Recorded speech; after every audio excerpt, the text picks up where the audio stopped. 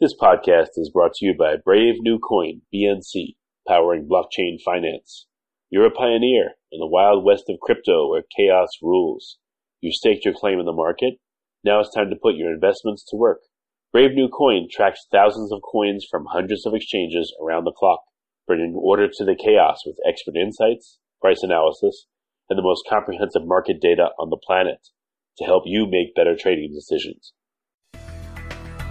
Welcome to Almost Here, Round the Corner Future Technology podcasts with Richard Jacobs. Future technologies poised to transform our lives for better or worse are the focus of this podcast. Almost Here means these technologies are now here and starting to be used, or just around the corner, from Bitcoin to artificial intelligence, 3D printing, blockchain, virtual reality, and more. This podcast is brought to you by Brave New Coin, BNC, powering blockchain finance. There's an overwhelming amount of blockchain data, thousands of coins and tokens trading on hundreds of exchanges, operating 24/7, 365 days a year. Crypto never sleeps. How do you make sense and find profitable opportunities in the sea of chaos? Brave New Coin has been organizing, cleansing, and classifying crypto data since 2014, with historical market data all the way back to Mt. Gox. We produce actionable insights for traders and custom market data solutions for enterprise as well. Hello, this is Richard Jacobs with the Future Tech Podcast. My guest is Ariel Peled, the CTO and founder of DocAuthority. So Ariel, thank you for coming, and how are you doing today? So I'm good, and thank you for having me, Richard. Yeah. Well, tell me about DocAuthority. It means document authority, I'm sure. What's the premise of the company? So yeah, the basis is documents, and the background that I have.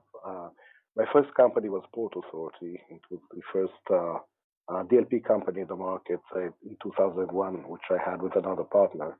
At the time, was again co-founder and CTO, and I started understanding data for information security at that time. And it was the first DLP solution, which was later sold to Forcepoint. And even back then, the biggest problem was understanding what data you have and what kind of policy to put on your data. And that's a big challenge for DLP even today. And it's a challenge for anything that is data-centric for information security, either that being encryption, access governance, retention, and so forth. So what we're doing in DocAuthority is creating automatically an inventory list of all of the organizational data with the accuracy of 99.99, and then creating a data map, which becomes much easier for the organization to manage the data and to align that with security controls that are in sync with how business uses data. Okay, so what are some specifics on scenarios where this would be applicable? For example, if we need to manage our data retention, let's say for GDPR or perhaps CCPA, then first and foremost, we need to understand what data we have, and then understand for how long can we keep that. For example, if we're looking at employment agreements, then in the US, we do have different states with different rules. In the UK, for example, that you have to keep that data for 6 years after the employee have left the company, but afterwards you have to delete that, which is similar in California, but different in other states. If you're looking at employee evaluations, that's not regulated in terms of retention, so you might keep it for 5, maybe 10 years, and after that you have to delete it regardless. So data retention is one of them. Another one is going to be classification for sensitivity. Today, we let the end users classify data, and unfortunately, they are not consistent in their classification, as information security is not their expertise. So one employee could set some kind of a document to be top secret, while the other would think, that's even perhaps public. So that kind of variation lends a classification being very inconsistent and ineffective. So that is something that we are able to help the organization to have a consistent classification on a per data category. This is also something that Gartner recommends. So would you hire someone like ex-Secretary of State Hillary Clinton to help you with the classification of documents because she's such an expert on it? A bad joke. That's a very challenging question. I know. Yeah. Another interesting scenario would be, for example, DLP. Now, today, DLP is very limited in most applications and installations, as it's very much limited to regular expressions credit card numbers, social security numbers, that's very limiting the value that DLP can bring you. But if we are looking at the data and we see this is financial data, then only the authorized use would be to share that with the external auditors, somebody like PwC or Deloitte, and then we'll make sure that the data doesn't leak prematurely, and then we might have issues with the SEC. So what are some simple methods that you've come up with to help with document classification and security, network security, for instance? So the biggest challenge today that organizations are struggling with is that IT or information security and the business might have different opinions about the data. For example, a very recent survey by Larry Ponemon has identified that people within information security undervaluate business data such as corporate IP or R&D data, as well as financial data, and give overly high value to regulated data such as PII. So they might be investing too much in protecting PII and not investing in protecting the core IP and the financial data of the organization. And we will help them to understand, for example, one of the things that we help is based on the research of Larry Ponemon at his institute, is to understand what is the financial value of data, so they not only can focus on the high risk, high value data, but also can show management what is the potential damage within a leak and how they can, through employment of security tools, reduce that impact. So they can actually show very clear return on investment for the CFO by putting the tools into work. And that is something that is really impossible to do today. Well, how are organizations handling data right now? How badly are they doing it? And what are some of the major missteps that they make? So the problem today that is the most security decisions are to the end user, without the end user having the knowledge or the expertise to train how to do it properly. What we do is we have categorical decisions, not on a file basis. So a large organization can have billions of files, and end users never classify them. We categorize them into business groups, such as employment agreements, offer letters, balance sheets, P&Ls, invoices, quotes, board meeting minutes, and the like. Now, based on that kind of grouping, the domain expertise, somebody within, let's say, the HR department, who understand what's the meaning of the data, can very clearly say, how long do we need to keep that kind of category? How long do we need to keep the employment agreement? How long do we need salary list? And then who should be able to access salary list? Today, we have permissions on folders. We don't know what's within the folders. And in many cases, we find organizations that more data is being managed in another folder they never imagined. One of the most interesting events that we've seen is that, a few of them, one was that we found payslips on a server nobody knew had payslips. In another event, we found contracts that were managed with very wide permissions, not only to read, but also to write. So there's a potential fraud for changing the contract. I think the biggest one that we've seen is that a traded company had the consolidated P&L managed in the wrong IT folder instead of the finance folder. And that is something that could lend its hand to internet trading and some other things. So there could be many dangers the organization is just not privy to, because the transparency of the data is very low today, and we are changing that. Okay. So what is it specifically about your platform and your service that alters how data is classified and stored and protected? So the way that we work with organizations is that we run an initial discovery of all of their data and create an inventory list of all of these business groups, employment agreements, offer letters, and of course contracts and research documents and the like.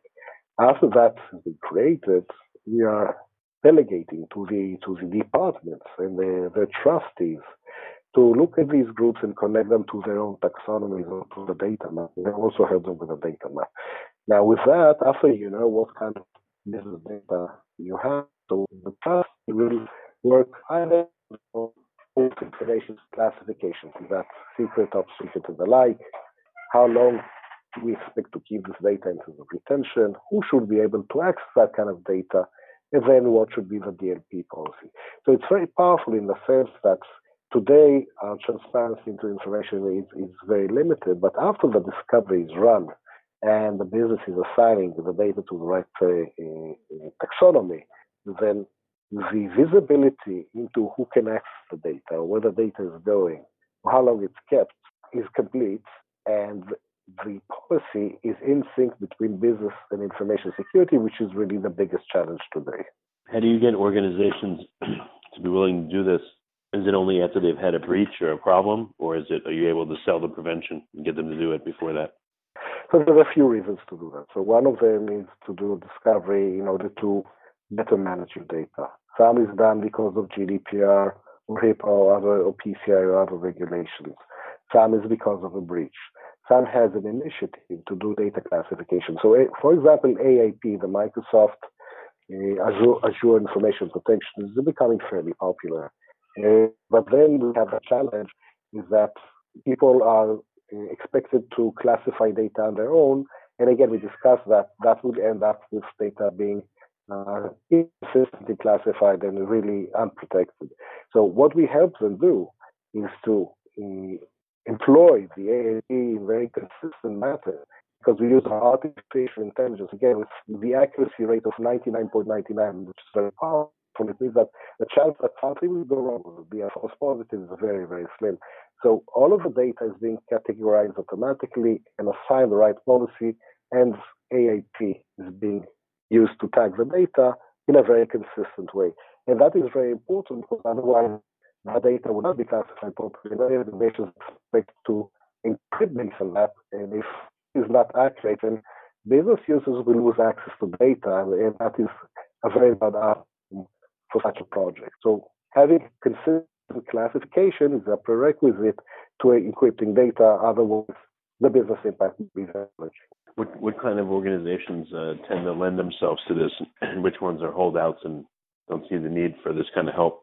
So I was quite surprised. I was sure that it's only going to be mostly and healthcare, but it's a wide variety of organizations, travel organizations, retail organizations, production organizations. Everybody wants to manage the data better because they need security. Not only making the data more secure and protected, it also helps the organization to be much more efficient, because data becomes much more accessible. Once you map data, you map it from the business perspective. It's not limited to security. So data becomes much more accessible. So the business users can find the data more easily. They can get rid of applications and other versions. So they become more productive and more quick in their workflow. So the benefit is not only limited to security, but also productivity is becoming much better. What about government organizations? I would think that they would need this more than anyone, that they have stratified levels and classified stuff. How do you work with them? How do you help them, or you just can't? Well, I can't discuss much about that, but obviously these organizations need that more than anybody else. Yeah, are you able to work with organizations like that have different levels of data classification?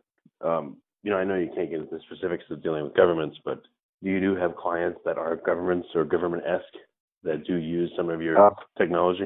Absolutely. Okay, that's great. What size of an organization would benefit from this? Does it matter the size? Do they need to be of a certain critical size in order for it to be important? So organizations need some sort of, maturity to benefit from that. And the smallest one of them had 250 employees. Normally we see them starting from 500 to 1,000 employees and going up. But even if it's something like a healthcare or financial organization, 250 employees, they're going to significantly benefit from that. Okay, gotcha.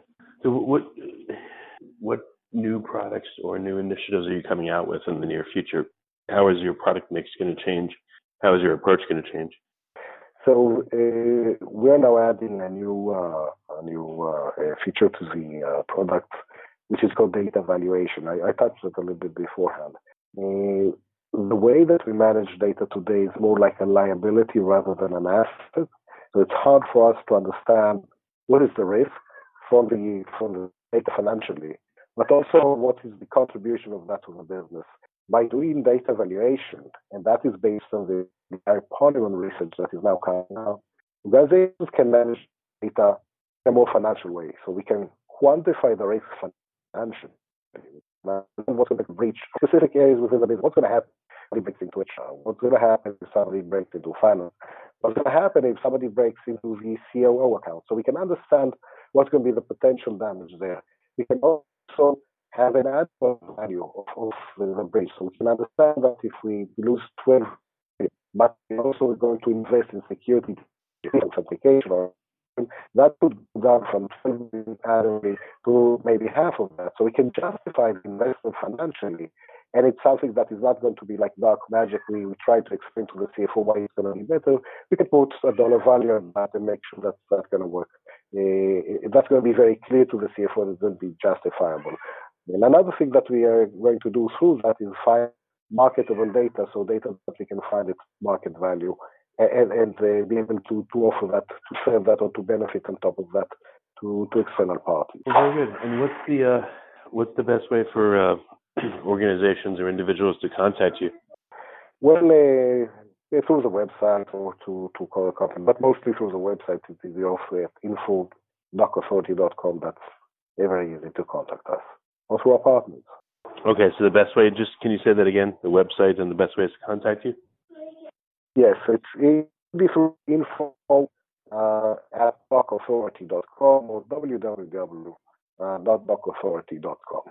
All right, and a quick question. Are you going to be incorporating any AI into your document system, or is it not at that level yet, or does it not need that type of computing?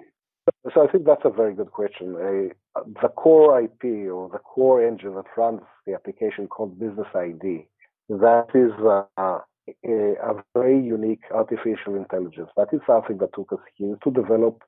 It's something that does not use the algorithms that exist today in the market or even in the academy. It's really a new branch in information science because it addresses the problem in a completely different way.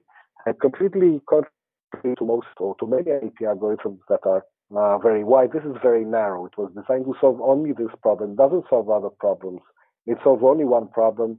It's data identification or categorization. It solves that very, very good with the accuracy of 99.99. So definitely the AI is the core value that we have within our application, and that's what makes it work so well. Okay. Well, very good. Well, Ariel, I appreciate you coming on the podcast, and thank you for your help. Thank you for having me. You have been listening to Almost Here, Around the Corner Future Technology podcast with Richard Jacobs. Subscribe to this podcast, post a review to discover more future technologies that are poised to transform our lives for better or worse, such as Bitcoin, artificial intelligence, 3D printing, blockchain, virtual reality, and more.